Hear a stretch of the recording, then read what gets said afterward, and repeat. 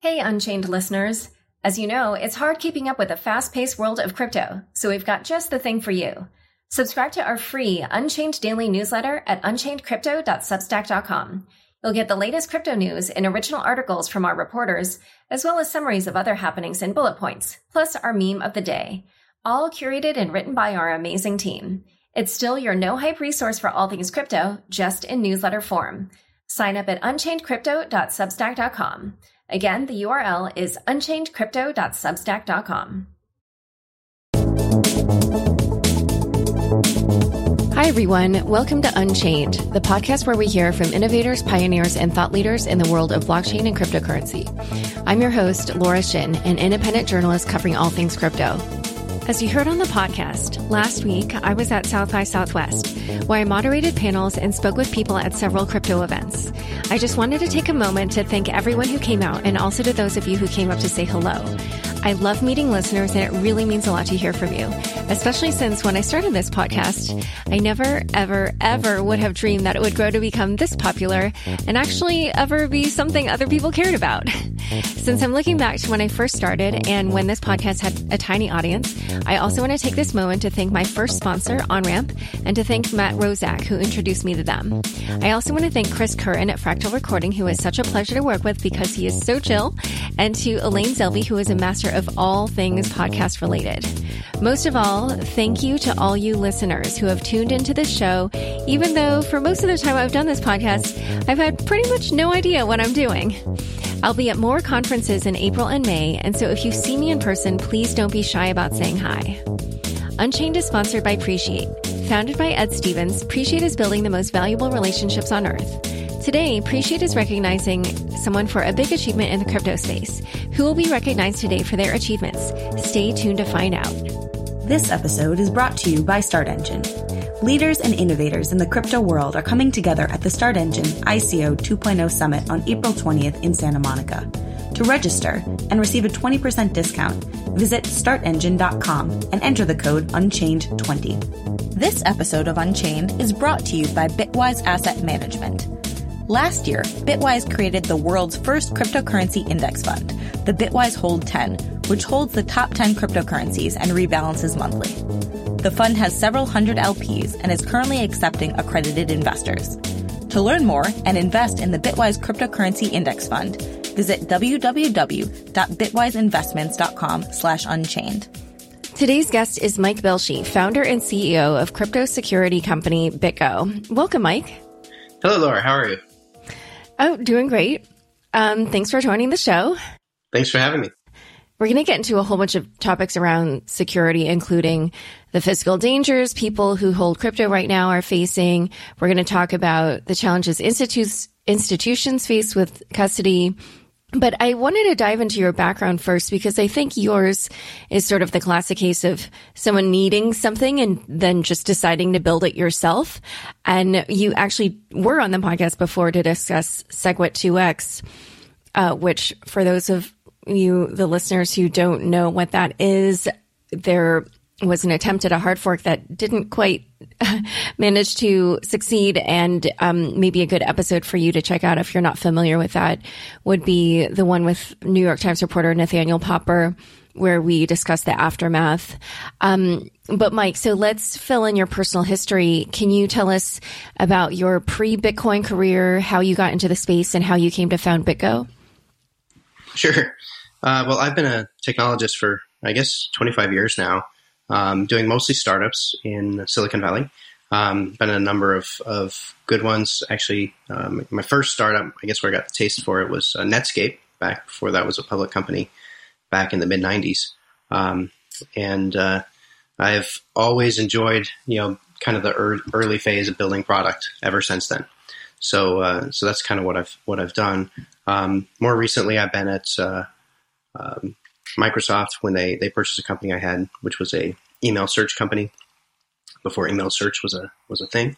And then I landed at Google for a while, where I was one of the first guys on the Chrome team, and invented a protocol called Speedy, which later became HTTP 2.0. So if you're using your web browser right now, you're probably using that protocol.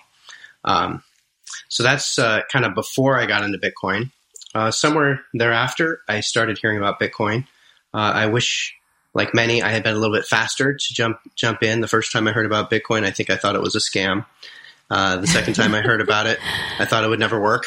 And I don't know, maybe somewhere around the fourth or fifth time I started reading, and then I realized, holy cow, this is interesting stuff.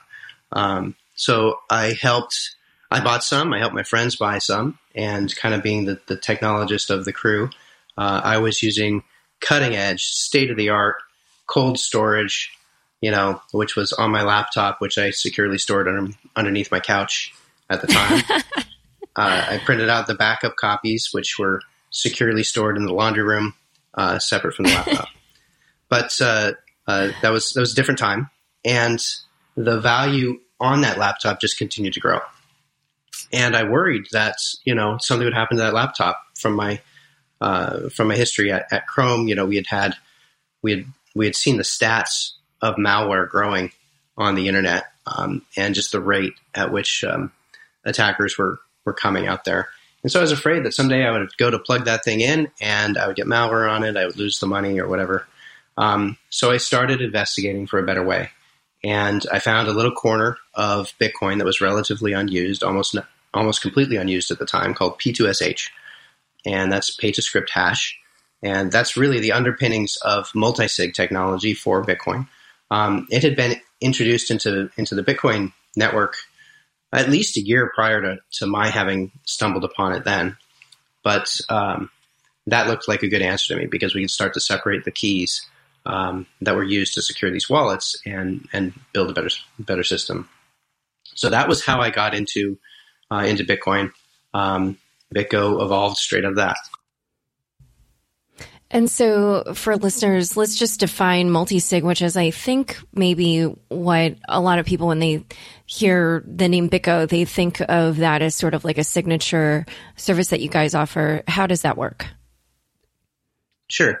Well, when you get into security, really what it's mostly about is continually breaking down any single point of failure. So a single point of failure, a simple example, is wallets at the time were just a single private key, right? So you had an address, which is the hash of the public key, and the private key protected it. But if you lose that private key, if you encrypt it and forget the password, if your hard disk crashes, if you get malware on your machine that's able to compromise it, that's a single key that can be lost. So to secure it tighter, you can split that into multiple keys. So the simplest example is you split it into 2 keys.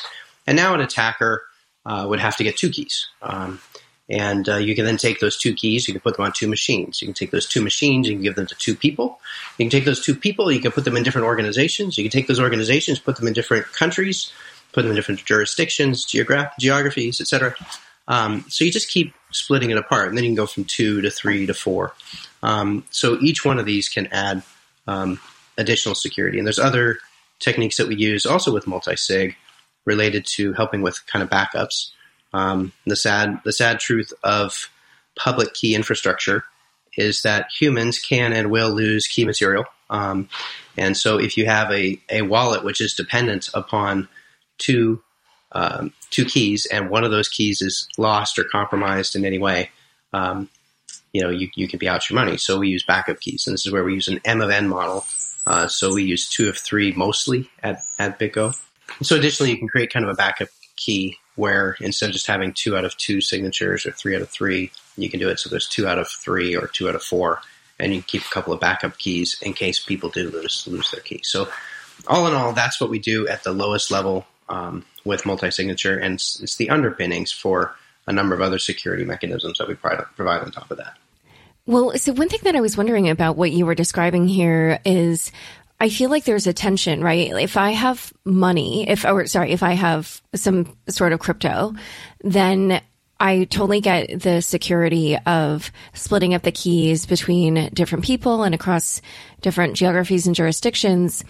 But there's, if it's my personal money, then I need to suddenly let these other people who hold part of my private keys know what I'm sort of doing with my money at any given time, right? So how does that part of it work? That's right. I mean, it's all a trade-off. So at the simplest level of just, having 2 or 3, technology is fantastic. We can bury this behind technology in ways that you don't even see it. So it really looks just like any other single signature wallet. And we can do some automated co-signing where some of those keys are running automated rules that are set up in advance. You can do others that are with close friends so that they're actually approving. Or you could do remote friends or other companies. And obviously, the more parties involved and the farther away they are geographically, especially if there's time zone differences, that can cause delays. But at some level, for the deepest security, you do want more of that. I think increasingly this year, we're going to see multi-tiered wallets coming out where at the coldest level, they're using a number of people that are hard to pull together and do take time to get together. And then at the shallowest level, the more hot wallets, it's almost completely automated. So you can use a blend of this, and it allows you to mix the needs of fast access with the needs of deep cold storage. Oh, okay. So no matter what, essentially, I do have to give up some privacy to do the multi-sig. Like there's no way around that. Well, there I was referring to time to access your funds more than privacy. Privacy is another issue, but I think for the most part, folks that are looking for this type of security, of course, they're looking for privacy of their overall balances, but that's been less of an issue. I mean, keeping it safe is first and foremost what they need. And the privacy that you give up here is, I think, minimal. But yeah, that's a concern. Okay. And then when you talked about time, is that some sort of like built-in delay for transactions over a certain threshold? Certainly can be. So that's one of the policies that we do offer is just the ability to say, hey, look, if you have a transaction that's more than $10 million, we want to have a 24-hour delay on it, and we want to be notifying these 10 people regularly during that 24-hour period. You can do that. Okay. Is that from Emin Gun Sier's idea? Because he was on the podcast and talked about something like that. I actually forget the name of it. Well, there's been time lock transactions. There's a number of technology mechanisms for implementing this. He had a vault proposal that he had put together, which was sound. And I forget the specific details, but it probably had something like this. I think he was trying to push these rules all the way down to the chain, which I believe is a good idea, by the way. BitGo sits on top of the chain in many ways. We use multi-sig at the chain level, and then we provide a couple of layers of security on top of that. But the safest way to store your coins is to actually move these rules into the blockchain directly. So that hasn't happened in Bitcoin. It could be that someday we see a secure coin that actually does push these all the way down into the chain. Yeah, I feel like I actually might have even seen on Twitter that he said something like, oh, there's this new token that is incorporating this idea. But I don't remember which one it was. Okay, so we've been kind of getting into the weeds, but I actually want to step back and just ask you, what do you feel are the main problems around security in crypto overall? Well, I think we've continued to see breaches. I guess in my view, the digital world is inheriting a problem that our banks never solved, which is they never solved security. And they've been digitally moving money in traditional banking systems for quite some time, but they guard it and mask it with human labor and slow policies and, layers and layers of insurance, basically. With your Visa and MasterCard, of course, we're all familiar with paying 3 to 5% between the purchaser and the seller back to Visa and MasterCard, and that covers the fraud, right? Why is there fraud? Well, because they never fully solved security. At the banking level, we have the same issues. We have wire transfers that go at the low level, say less than $100,000, less than $50,000. Fraudulently, thousands of times per day. It's a major problem. This is because identity is not fully solved for banks. So as we come into the digital world, where the escape is so easy, once you manage to get your hands on the digital money, you're out in an irreversible way. The consequences of not having these security layers or security problems solved is far more severe. And that's very prominent. We're seeing that. So exchanges keep getting hacked. Other businesses keep getting hacked. I think primarily it's that, people are trying to move fast. It's a competitive world. They're trying to build products. And while we all say that we want to put security first, it's actually very hard in practice for companies to do that. So oftentimes they learn the hard way and consumers go with it. So we do know how to secure these digital assets. It's hard. It's not always the fastest thing to do. Somewhat ironically, it does mean going back to some of the policies that traditional finance uses in terms of making sure that human guards are in place. But it's a complicated problem. Hopefully in the future, we wouldn't need human guards and we could solve it with software somehow. But let's now dive into the exact products and services that BitGo offers and how those have evolved over time. We've sort of touched on this a little bit, but I just want you to give, the overview of all your main products and like which ones you started with and when, and then why you added on these new services. Okay, sure. Well, that's great. We started out as a non-custodial wallet, and we used multi-sig as a mechanism to do it. So although securing digital currencies is difficult, we very much believe in the ethos of what you get from Bitcoin, which is the ability to kind of hold your own asset and stay secure. So we've been trying to make that work, I think, fairly successfully for the last several years. And just for people who some of this is a little bit jargony. When he says non-custodial wallet, that means BitGo isn't holding the funds, in like offline servers or anything like that. Like you still remain in control of your funds. That's right. What we mean by non-custodial is that, you're not trusting a third party like BitGo to keep everything safe. Literally, with our non-custodial product, BitGo can disappear off the face of the earth suddenly, and you still have all of your money. And that's a key critical element of the first phase of what we've done. That solution has been deployed to hundreds of exchanges and broker-dealers and payment processors, even some hedge funds out there all around the world. And they like it a lot because they don't want to trust somebody else to keep everything safe. You hear a lot in the Bitcoin ecosystem about trusted third parties. And if you talk to security experts, they'll tell you trusted third parties are very difficult to manage over the long term. They often become the problem. And one of the great things about Bitcoin is that it's created a mechanism where you can control your own assets and can have control yourself. However, Bitcoin hasn't fully solved the problem from a usability perspective, which is that, frankly, none of us are security experts. And securing your own keys when it's $200 or $1,000 or maybe $10,000 is okay. But I can't tell you how many people I've spoken to that are absolutely terrified that they've got $150,000 or $15 million or $50 million that is completely at their own security level. Like they're responsible for everything. So the backups, did you put them in banks properly? Are you protected from if your house burns down? Do you have malware on any of your computers? Is someone trying to attack you? Is there spear phishing going on? I mean, all of these threats are real, and we usually don't think about them.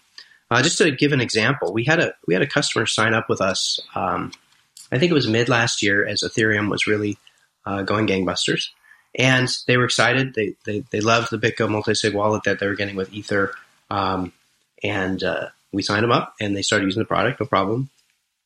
About 4 weeks later, they called me up. They'd been hacked. Now, they hadn't lost a dime through BitGo. Their BitGo is safe, and in fact, they're still a customer today. But they had lost, on the same day, $1.5 million on Kraken and $500,000 on Coinbase. And what had happened is that they just didn't realize how important the security elements, which they needed to walk through, are.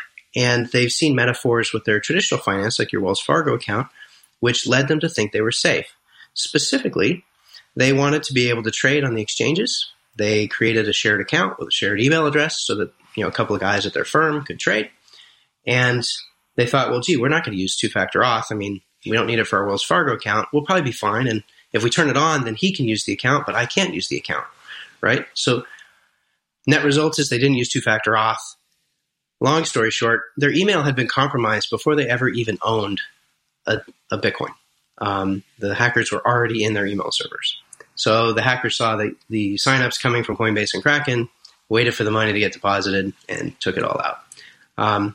So it's an example of the onus was on them to secure their coin. They didn't really understand how to do it. They didn't understand how important it was. The metaphors that they have from traditional finance did not lead them to success. And as soon as they got out of a system which requires, independent usernames, passwords, shared wallets, BitGo does all of these things. BitGo requires two-factor auth. You can't get out of it. That's why their BitGo was not compromised, but the other accounts were.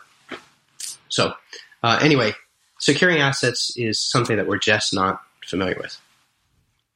So for something like that, do you have any products or services that would help someone keep their coins on an exchange secure?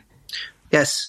So in terms of the BitGo product line, first we have the non-custodial wallet, which is what they've been using. So they have two keys themselves, and we walk them through a more complicated provisioning process for setting up the wallet, and those wallets were kept secure. Additionally, just recently, BitGo has entered into an agreement to purchase Kingdom Trust, which is a state-chartered trust company, which is a limited purposes bank out of South Dakota. And the purpose of us acquiring that company, which is pending regulatory approval at this time, is to start to offer custodial services. So as much as it's powerful and important to make sure that we are not trusting third parties to keep us secure all the time, there's a number of cases where people really do need it. So if you have a business, and of course there's multiple parties at the business, maybe you're running a hedge fund, you very much want to have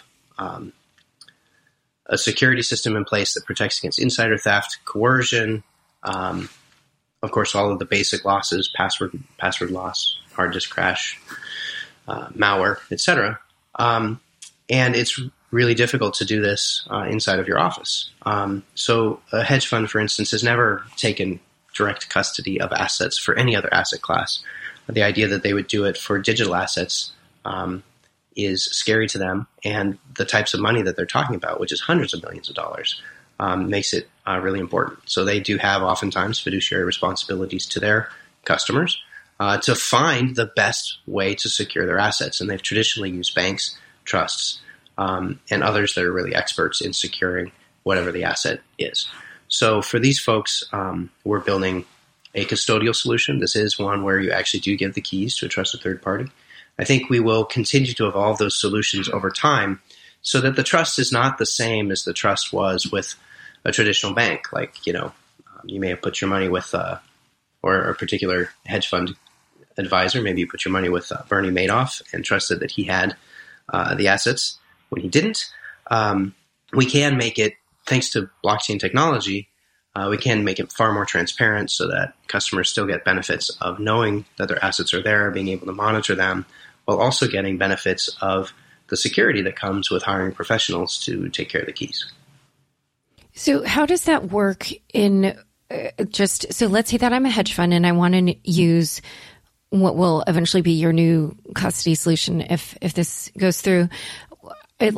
So I know I've talked to some of the crypto hedge funds in this space, and I know, for instance, they are, buying hardware wallets like a Ledger or Trezor or whatever and putting coins on there. And then they have this elaborate method for ensuring that nobody tampers with it. I don't know if people have heard Ari Paul talk about this, but he says that they wrap theirs in bubble wrap, and then they create a pattern on the bubble wrap in glitter nail polish.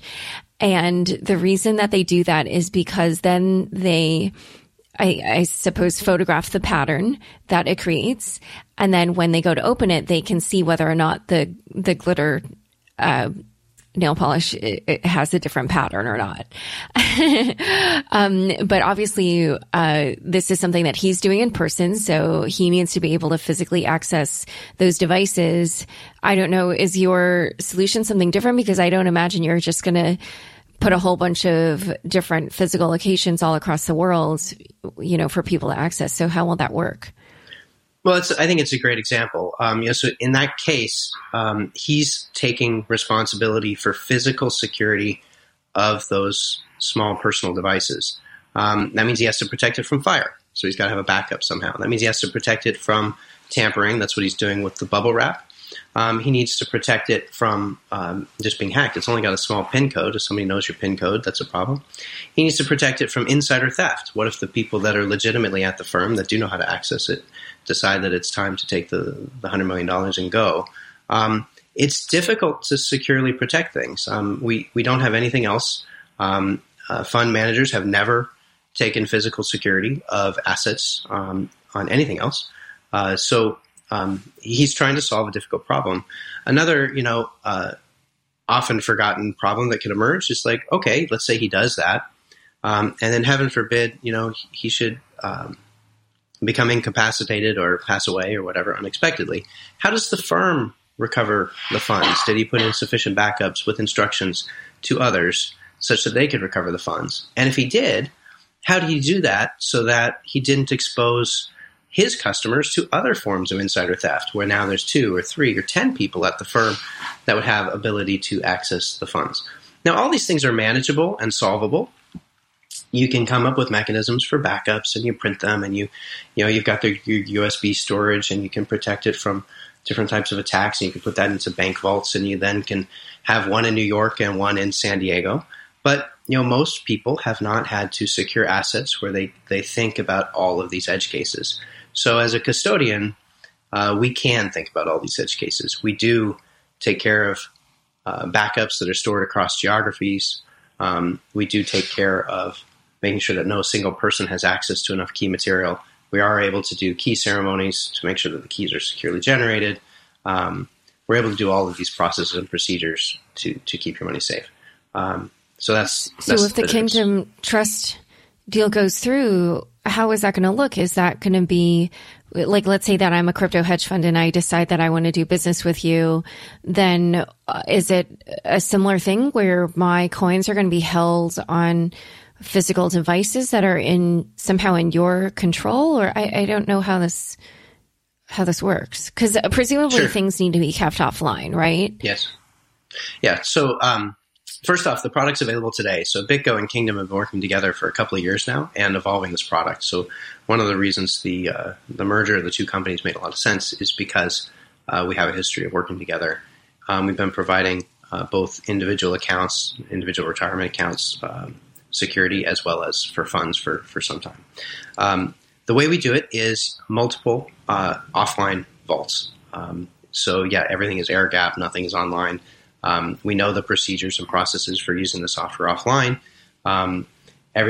We use a system of checks and balances actually for a fund where, it starts out with a fund requesting a transaction to be made. That's verified both electronically and out of band, non-electronically. Then a second request is made from Kingdom Trust over to a secondary vault, which is in a remote location. There it has to be, again, out of band verified that this really is, Kingdom Trust. Then it gets verified all the way back to the customer again. So you've kind of got this checks and balances system where all of the parties involved are checking all of the other parties. And we think it's very secure, and it's all offline, and it uses best practices and state of the art. So then in terms of protecting against insider fraud or theft, then is it that this is split between, for instance, let's say the hedge fund itself as well as BitGo? And then, do you know what I'm saying? Like, right. Is that how? Okay. So in the case of who holds the keys, no, we usually don't give the hedge fund a key, actually, because even if you give one key, they tend to lose them, forget passwords, et cetera, and that creates a big problem for everybody, including the hedge fund. But we do separate all the keys across different groups. No single group of people has access to multiple keys. And in fact, even myself, I cannot actually go and get people to put together enough key material. One of the things you've been reading in the press lately is about physical threats where people kidnap you and force you to do stuff until you get a transaction signed. So we, of course, are very concerned about the safety of our employees, and we have built a system where we believe that that is just not possible. Banks have been doing this actually for some time, like the bank vaults at your traditional finance bank. They only open during certain hours, and you simply cannot open those vaults. They won't open in the middle of the night. You can't kidnap the CEO of a bank, take him down to the vault and make him open it.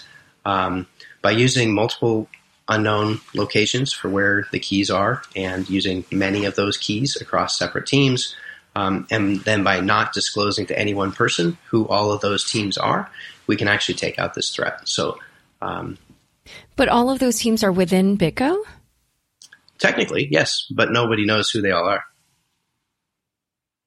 Huh. Okay. I don't know. That almost sounds like a single point of failure. Almost. It is true. Okay. No. I mean, you're correct. Like when you're trusting a third party, you're trusting a third party. But the problem is that when you have a fiduciary responsibility for $100 million or $1 billion, who's going to be able to deal with that? Are you going to take it to a bank, or are you going to take it and try to build all of the security mechanisms in your hedge fund? Of course, the hedge fund can't do it. So I think over time, we'll build these systems, better and better, and you'll have control over your funds, and yet we'll also be able to solve these security mitigations. We're going to discuss best security practices, violent crimes against people in crypto, and more. But first, I'd like to take a quick break to hear from our fabulous sponsors. Founded by Ed Stevens, Appreciate is building the most valuable relationships on Earth. In each episode of Unchained, Appreciate sponsors the recognition of an individual or group in crypto for an achievement.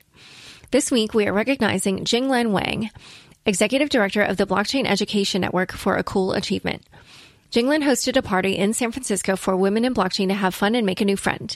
She made it happen by getting donations, organizing the event at a club, and then making sure everyone had fun. Awesome job, Jinglen, for going above and beyond.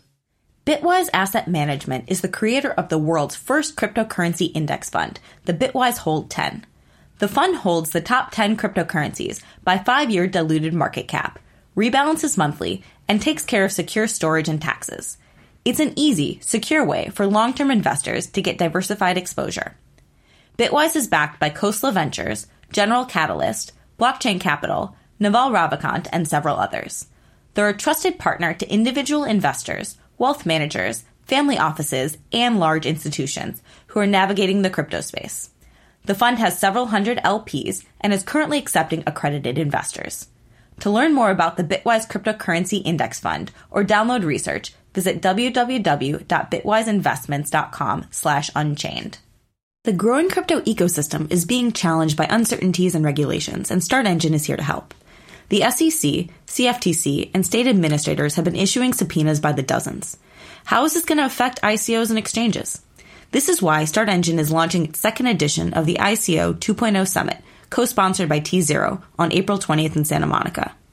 This year's theme is the path to liquidity. Leaders in the crypto world will be coming together to discuss how to move forward with regulated ICOs and regulated exchanges. Come and hear crypto innovators such as Patrick Byrne, T0 CEO, Gil Pinchina, Nathan Latka, and many more.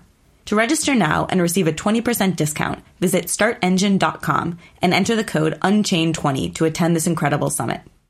I'm speaking with Mike Belshie, the CEO of BitGo. We've talked about the Kingdom Trust deal, but haven't explored it fully. What is the significance of that deal? Sure.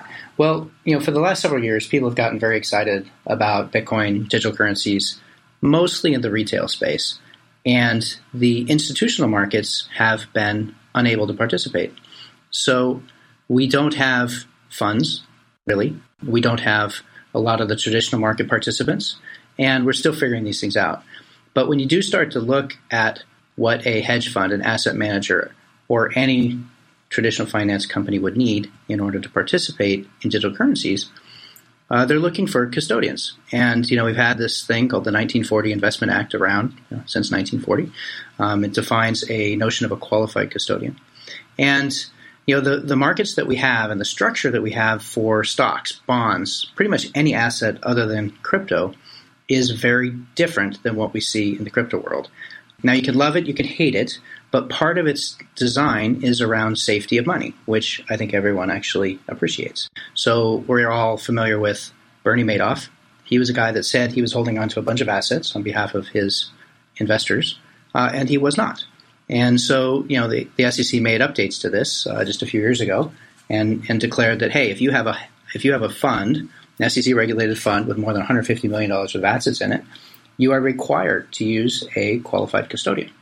So, in order for those types of folks to participate in digital currencies, we simply have to have custodians. They play a real role, which keeps consumers and businesses alike safe. And we think that this BitGo plus Kingdom approach is the first of its kind, and it's going to be enabling a whole new set of financial products and a whole new set of institutions to participate in digital. And what are some examples of those new products and new institutions that you think can participate in this ecosystem? Well, we've been hearing about them for the last several years. I'm not sure how many folks have tried to put together ETFs, and the SEC has come down every time and said no, no, no. But just in January, the SEC issued a new letter, and they outlined a set of questions. They set a fairly high bar, frankly, for what's needed in order for an ETF to be approved by the SEC. But number 2 on their list is custody. And they called out this exact issue, which I just described, which is, all right, if you're going to have an ETF that's going to hold these digital assets, who is the qualified custodian? This is standard par for the course for how the SEC would look at any ETF, non-digital. They're just looking for a similar analog in the digital world. And can you define qualified custodian for me? Well, a qualified custodian is defined by the 1940 Investment Act. It's a custodian that adheres to that legislation and regulation. But Kingdom Trust is a qualified custodian, for instance. What custodians do, it sounds like it's complex, but it's actually fairly simple. At the bottom of it is safekeeping of the asset. Obviously, you need to keep everything secure. In the digital world, that's primarily technology and security. Above that, you have a bit of compliance that happens. It's about making sure that you've got AML KYC of the customers, making sure that the daily prices are kind of marked to U.S. The value of the asset is marked in a regular way back to U.S. dollar in an auditable and verifiable way. And that's pretty much what a custodian does. And who are some other people that can benefit from a qualified custodian?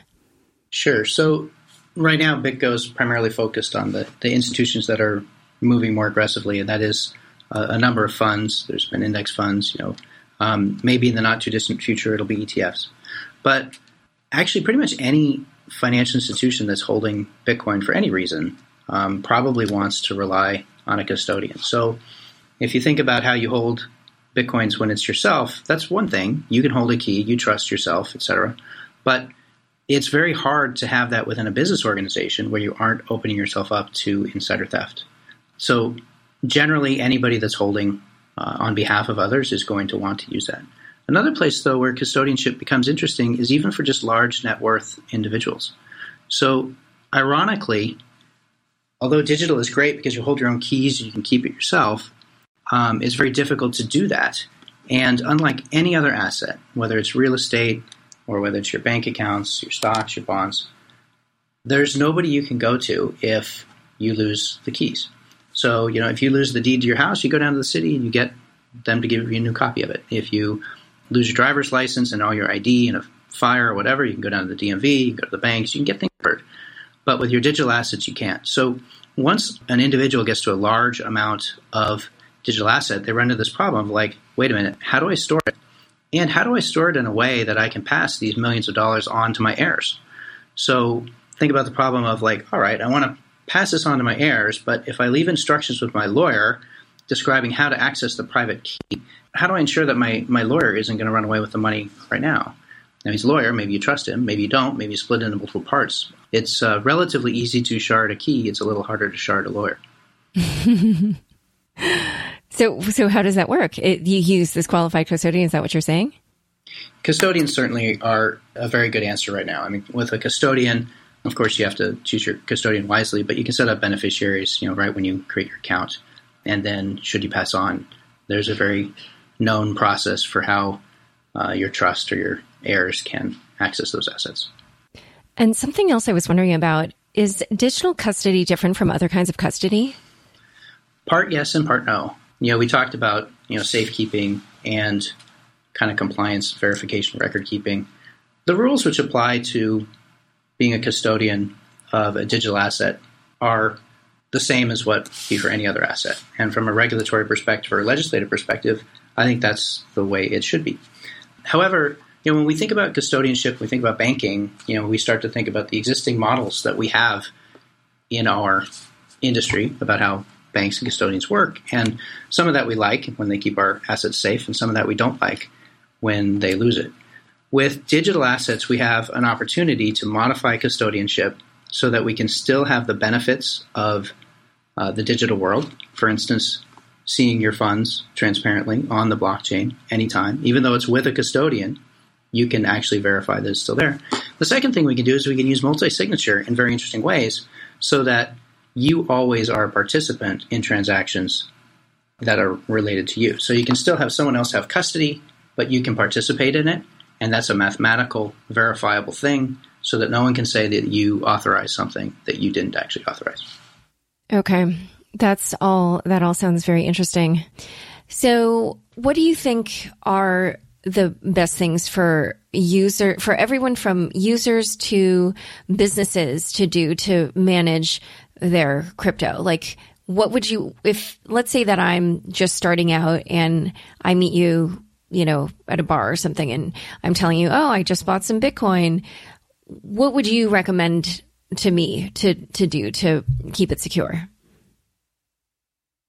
Well, first, I need more information. So for everybody, it depends on how much value you're securing. The amount of time and money that you spend securing an asset is proportional to the value of the asset. So if you bought your first $10,000 worth of Bitcoin, I would tell you to go put it into an online BitGo wallet and not worry about it. You could also use a hardware device if you like that. The Ledger devices are very good. They're designed for individuals and consumers, so they work great.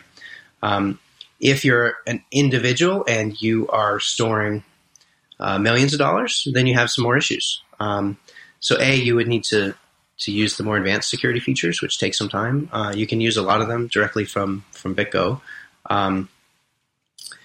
Specifically, you'd want to have some amount of redundancy in case something should happen to you, so that you can pass your assets on to your heirs. And there's some mechanisms for doing that. You may actually, if you want to just avoid the technology, you may just want to be able to give it to a bank. So a Kingdom-style individual account could be useful for a small multiple $1 million type of account where you need a beneficiary and whatnot. Now, if you're a business, it's a different story. So businesses come of all forms. Some are looking to just buy and hold. Others are transacting. And depending on the situation there, you may need multiple wallets. You may need just one wallet. And then how you secure it is going to depend on how much money's in it. With an institution, typically we'll help the institution identify key players that will be active participants on the wallet. We'll make sure that their backups are all set up right, and we'll lead them into cold storage. Okay. And earlier when you were talking about how if one of the key players died or something, then they would still need to let people know how to get in. How do you manage something like that? So BitGo provides that today. That's something we've been doing for several years now. So with BitGo, you can have multiple people on a wallet that share that wallet in a secure way. One of the challenges of Bitcoin and digital currencies is that the blockchain just knows about keys, right? And so you can create a wallet with many keys, but to the blockchain, all of those keys are equal. It doesn't know that one of those keys is held by the CFO, and one of those keys is a controller, and one of those keys is some lower ranking employee. BitGo allows you to have a layer on top of the blockchain which defines all this. So you can give particular rights to the CFO, which are differentiated from the folks that are spending money, which is differentiated from a secondary team, which is for backup purposes. You can then route approvals between these teams as appropriate for your business. What we find is that each of the businesses that comes to us has slightly different needs in terms of how they run their back office and how they want to manage their compliance and their risk. Hopefully that makes sense. And I wanted to also go back to this question about exchanges. Obviously, last year, or 2 years ago now, there was an issue where Bitfinex was hacked, and BitGo was involved in helping to secure the funds on Bitfinex. So what exactly happened there? Well, Bitfinex has never fully released the details and of what happened.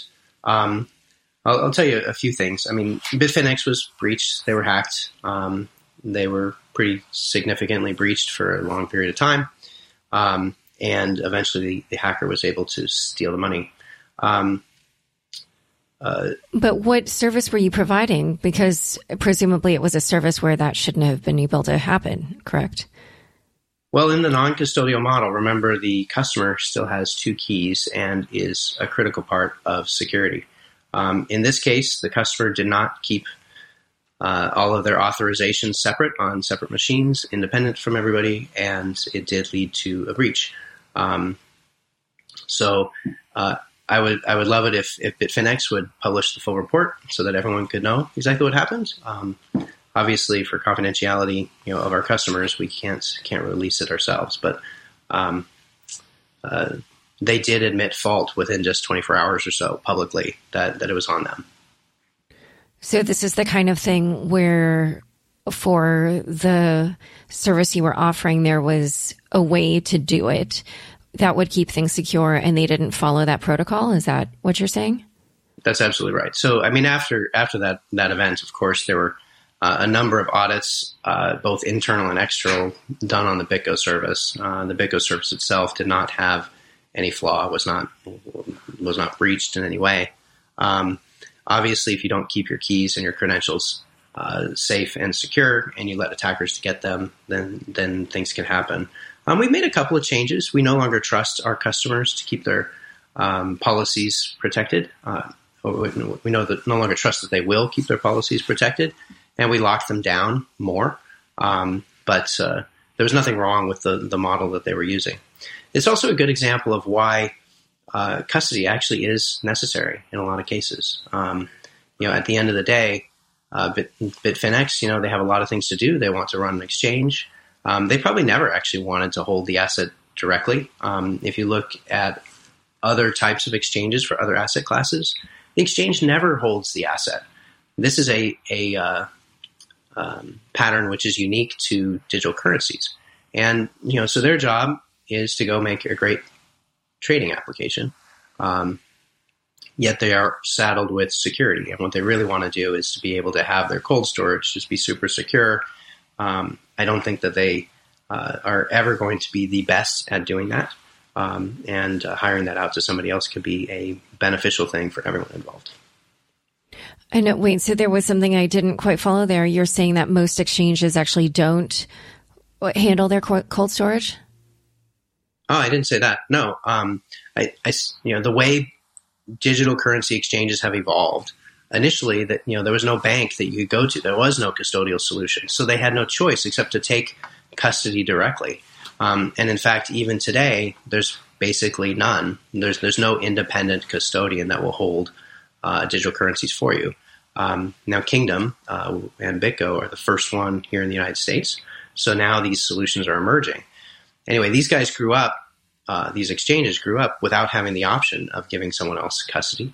They didn't have any reputable vendors, but this is emerging as the foundation of the ecosystem gets stronger. By the way, are you familiar with, did you see the SEC letter that came out mid-January about what it would take to have ETFs be successful?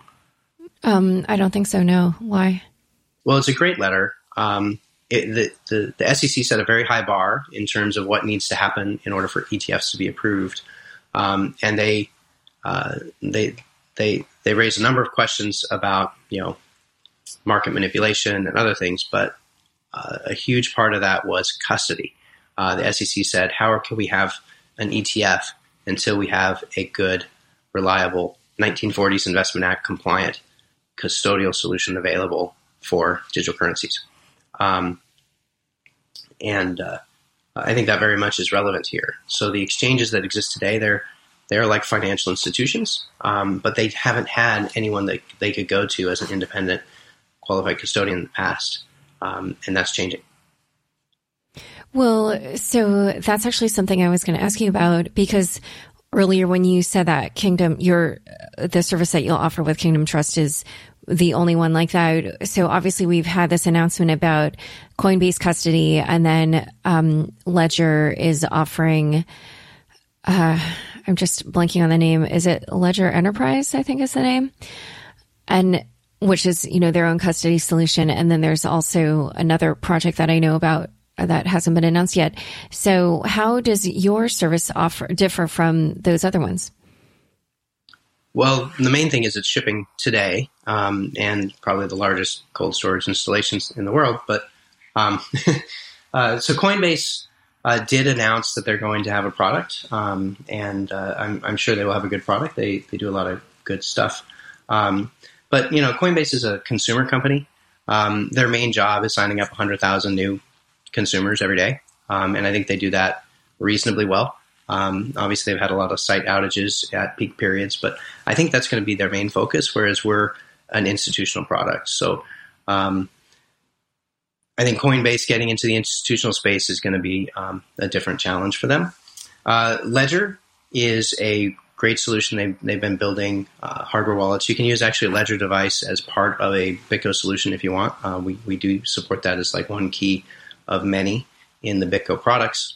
They're a little bit more of a roll it yourself. So they provide underlying technology. And then if you want to go and open up satellite offices in multiple geographies so that you can do multi-sig around the world, you can do that. But they don't provide a service around it. So actually, I'm not 100% familiar with all of what they're offering on their enterprise product. But when I last spoke with them, they made it pretty clear that they wanted to support just kind of the underpinning hardware and technology. So it's more of a roll-it-yourself type of solution.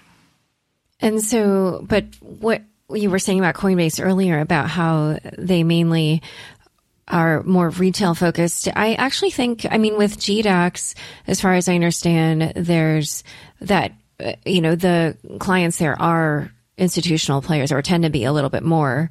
So I don't know if this is like exactly completely new for them. Because, who do you think are the customers for these kinds of products? Well, I think you could ask Coinbase better if you want to know who their customers are. But generally, including for what you're doing with Kingdom Trust. Well, so, a tremendous number of folks have come out of Coinbase to BitGo actually in the last 6 months. I think the first thing that really highlighted it for hedge funds was when we had the Bitcoin Cash fork back last August. At that time, a number of these folks had literally $100 million balances that they had just stored at Coinbase. And these were long hold players. And suddenly they realized, wait, I've got millions of dollars of Bitcoin Cash and I can't get it. How do I get it? And that was when they realized that there's a big danger in not having access to the keys themselves. Now, Coinbase, they finally did release the Bitcoin Cash, but it opened people's eyes to this issue of how do I make sure that I've got a custodian that's going to keep me safe through forks and things like that. So let's also talk about what you're seeing in terms of the clients that are coming to you. What do you believe is the average crypto hedge fund manager's understanding of security best practices?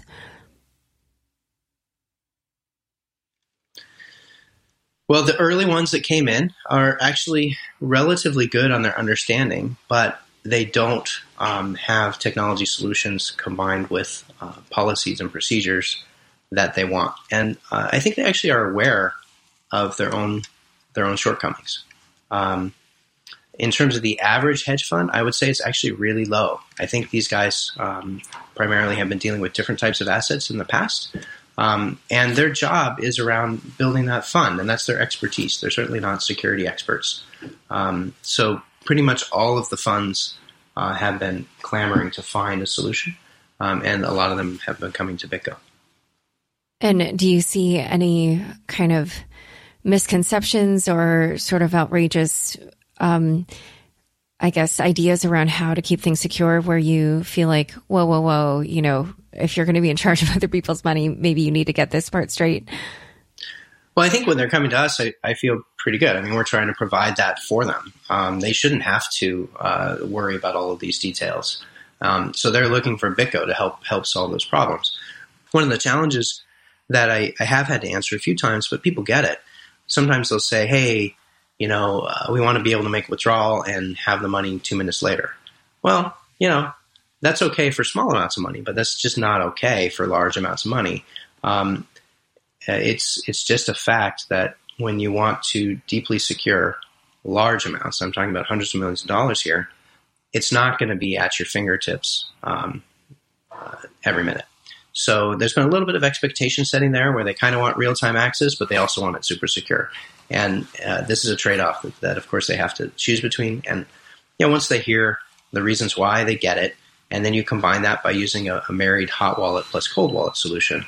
And this is one of the the beauties of what BitGo is doing with first its non-custodial hot wallets that we did, now combined with the custodial solutions that we'll have.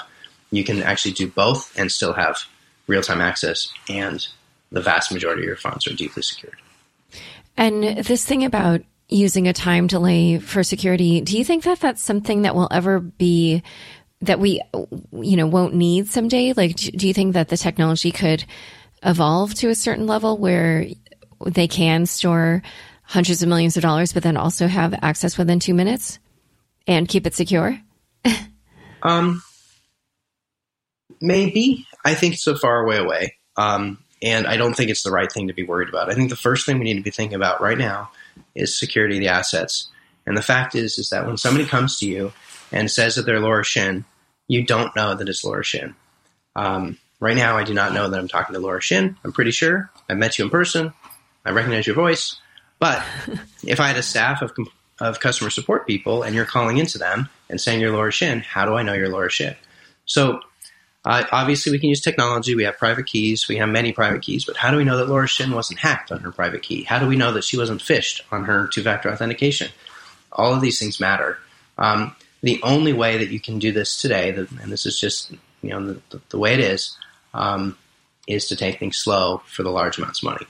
In the future, maybe we'll get there. But right now, we've got big problems. Like, if we want this industry to grow up and get serious, we need to solve the security problem. You can't have the underlying asset disappear. It's just not acceptable. So the first thing we need to do is lock it down, even if that does mean it's a little bit slow to access. And then secondarily, we can start to figure out how to make that faster. So in 2017, we saw a number of physical crimes against people who owned crypto in different countries around the world. This is something you alluded to earlier, and we've even seen these crimes here in the U.S. There was a Japanese woman who was actually murdered over what was a relatively small amount of Bitcoin. I think it was, I did the conversion on it, and it was like 100,000. And most of the other crimes are around, like millions of dollars at least. But there were some other people who were kidnapped for ransom in places like Ukraine and Turkey. And then others were held at gunpoint and forced to transfer money from their private address or from their, crypto address to the address of the mugger. So are there security measures that people can take to keep them from being the victim of such a crime? Yes. We have a love-hate relationship with banks. We forget the part that we love. But, these types of physical threats don't happen kind of on the U.S. dollar side of things today. And yet now they're happening on the digital side. And why is it? It's because as individuals, if we have direct access, we can cough up the money to the attacker. But when it's at your bank, it's a lot harder to get away with it. So the banks are providing a service in terms of keeping safety of asset, and that's what they're designed to do. Now, what we don't like about the banks is that they're slow and cumbersome, and they got processed, and they cost a lot of money, and wire transfers are expensive, et cetera. So can we get to a world that is a better blend of that? I believe we can. I think you do it with a combination of personal and institutionalized storage. So if we really got to a world where a large percentage of your net worth is in crypto, you really probably shouldn't hold it yourself. If the attackers know that it's at your house, if the attackers know that they can get you, you are vulnerable. And this is a unique problem to digital.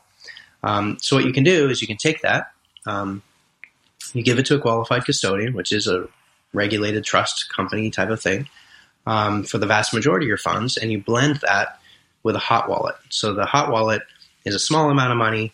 It's kind of like, the cash in your wallet. You're not as worried about, you don't want to get mugged, but, when you get mugged, you usually don't get held at gunpoint and murdered and things like that. There's always some amount of risk that we carry with the cash that we have on person. But we can do the same thing in the crypto world, where large amounts of money, they're stored with professionals far away from you. Make sure that the attackers know this, right? So make sure people don't think you have tons of Bitcoin on you. If they think that you've got Bitcoin, it's already too late. Once they've kidnapped you, you'll be in trouble. So I hope this problem gets better fast, but it looks like it's probably going to get a little worse before it gets better. Why do you say that? Because I think right now there are a lack of solutions that are institutional holding of money. The people that do have large amounts of Bitcoin are prominent and known. And I think unless you're storing with a mechanism which is immune to this and making that publicly known, there's going to be a few more of these.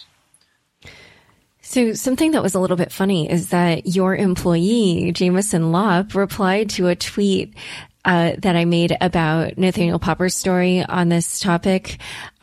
He wrote about, the different kidnappings and muggings that were happening in this space. And I tweeted that, part of the reason it's happening is that there haven't been good custody solutions yet. And Jameson replied that he thought good custody solution was an oxymoron and it was a regression to legacy trust models. However, in the New York Times story, he's also featured as one of the people who protects his crypto by letting it be known that he has a gun. So, the average person isn't going to take these kinds of measures. So I just kind of wanted to get your take on Jameson's opinion here. And so it sounds like you think that reverting to the legacy trust model is sort of the way that this is going to go. Is that correct? No. Let me give you three answers to it. I mean, first off, I love Jameson. He's fantastic for a number of reasons. But frankly, he's a little bit off the deep end in terms of how to secure your Bitcoin. In that article, you see a video of him firing a semi-automatic AR-15, which pretty much the rest of the world wants to ban. So, yes, you're right. If you want to have a small army, that is one way to protect your Bitcoin. He's also publicly made it clear that he is going to take extreme measures and move to a remote, undisclosed location and, kind of wall himself off from the rest of the world. So you're right. If you like that lifestyle of having your own gun, your AR-15s in the house and, isolating yourself from the world, maybe you don't need a custodian. Now, the challenge is, how do we get to a world where you're not having to just trust all custodians? And I think we're going to see the pendulum swing a little bit both ways. So today, you're responsible for your own keys, your own custody. And then that creates a set of problems. The custodial options aren't there yet. There are not a lot of good brands available that will hold it, that you can trust from a technology perspective, that you can trust from a regulatory perspective, that you can trust from a just risk perspective. BitGo's trying to build that with our solution. Now, moving to that, you're right. That could look like, the legacy model. But now, can we do something that blends the two? And I think we can. And actually, I think the underpinning that we need for it is multi-sig. And it is a blend of allowing you to have some of the keys, but not all of the keys. And also to have a set of policies and rules around that wallet, which are defined by you and the way you like it. So when you use these things together, it's a combination of hot and cold wallets. It's a combination of keys across different parties. We are not going to revert back to the legacy model. So you can see your money on the chain, which is totally different from anything we have with banks today. So anyway, I agree with Jameson in part. If we were to revert back to the legacy models, that would be very bad. But I disagree that all custodianship is just carte blanche. Oh, that's just the legacy model. Yeah, it sounds like you are painting a future where it's a little bit like Goldilocks, there's the one extreme and then the other. And then this sounds like some sort of blend that you guys are working on. So maybe we will get there. All right. Well, it's been great having you as a guest. Where can people get in touch with you or see your work? We're easy to reach at BitGo. So I'm Mike at BitGo.com. If you're interested in our sales, we got sales at BitGo.com. All of our products are pretty much available online. You can kick the tires on them. And if you like them, give us a call. Great. Well, thanks for coming on the show. Great. Thank you very much for having me, Laura. Thanks so much for joining us today. To learn more about Mike, check out the show notes inside your podcast episode. Also, be sure to follow me on Twitter at Laura Shin. New episodes of Unchained come out every single Tuesday. If you haven't already, rate, review, and subscribe on Apple Podcasts. If you like this episode, share it with your friends on Facebook, Twitter, or LinkedIn. Unchained is produced by me, Laura Shin, with help from Elaine Zelby and Fractal Recording. Thanks for listening.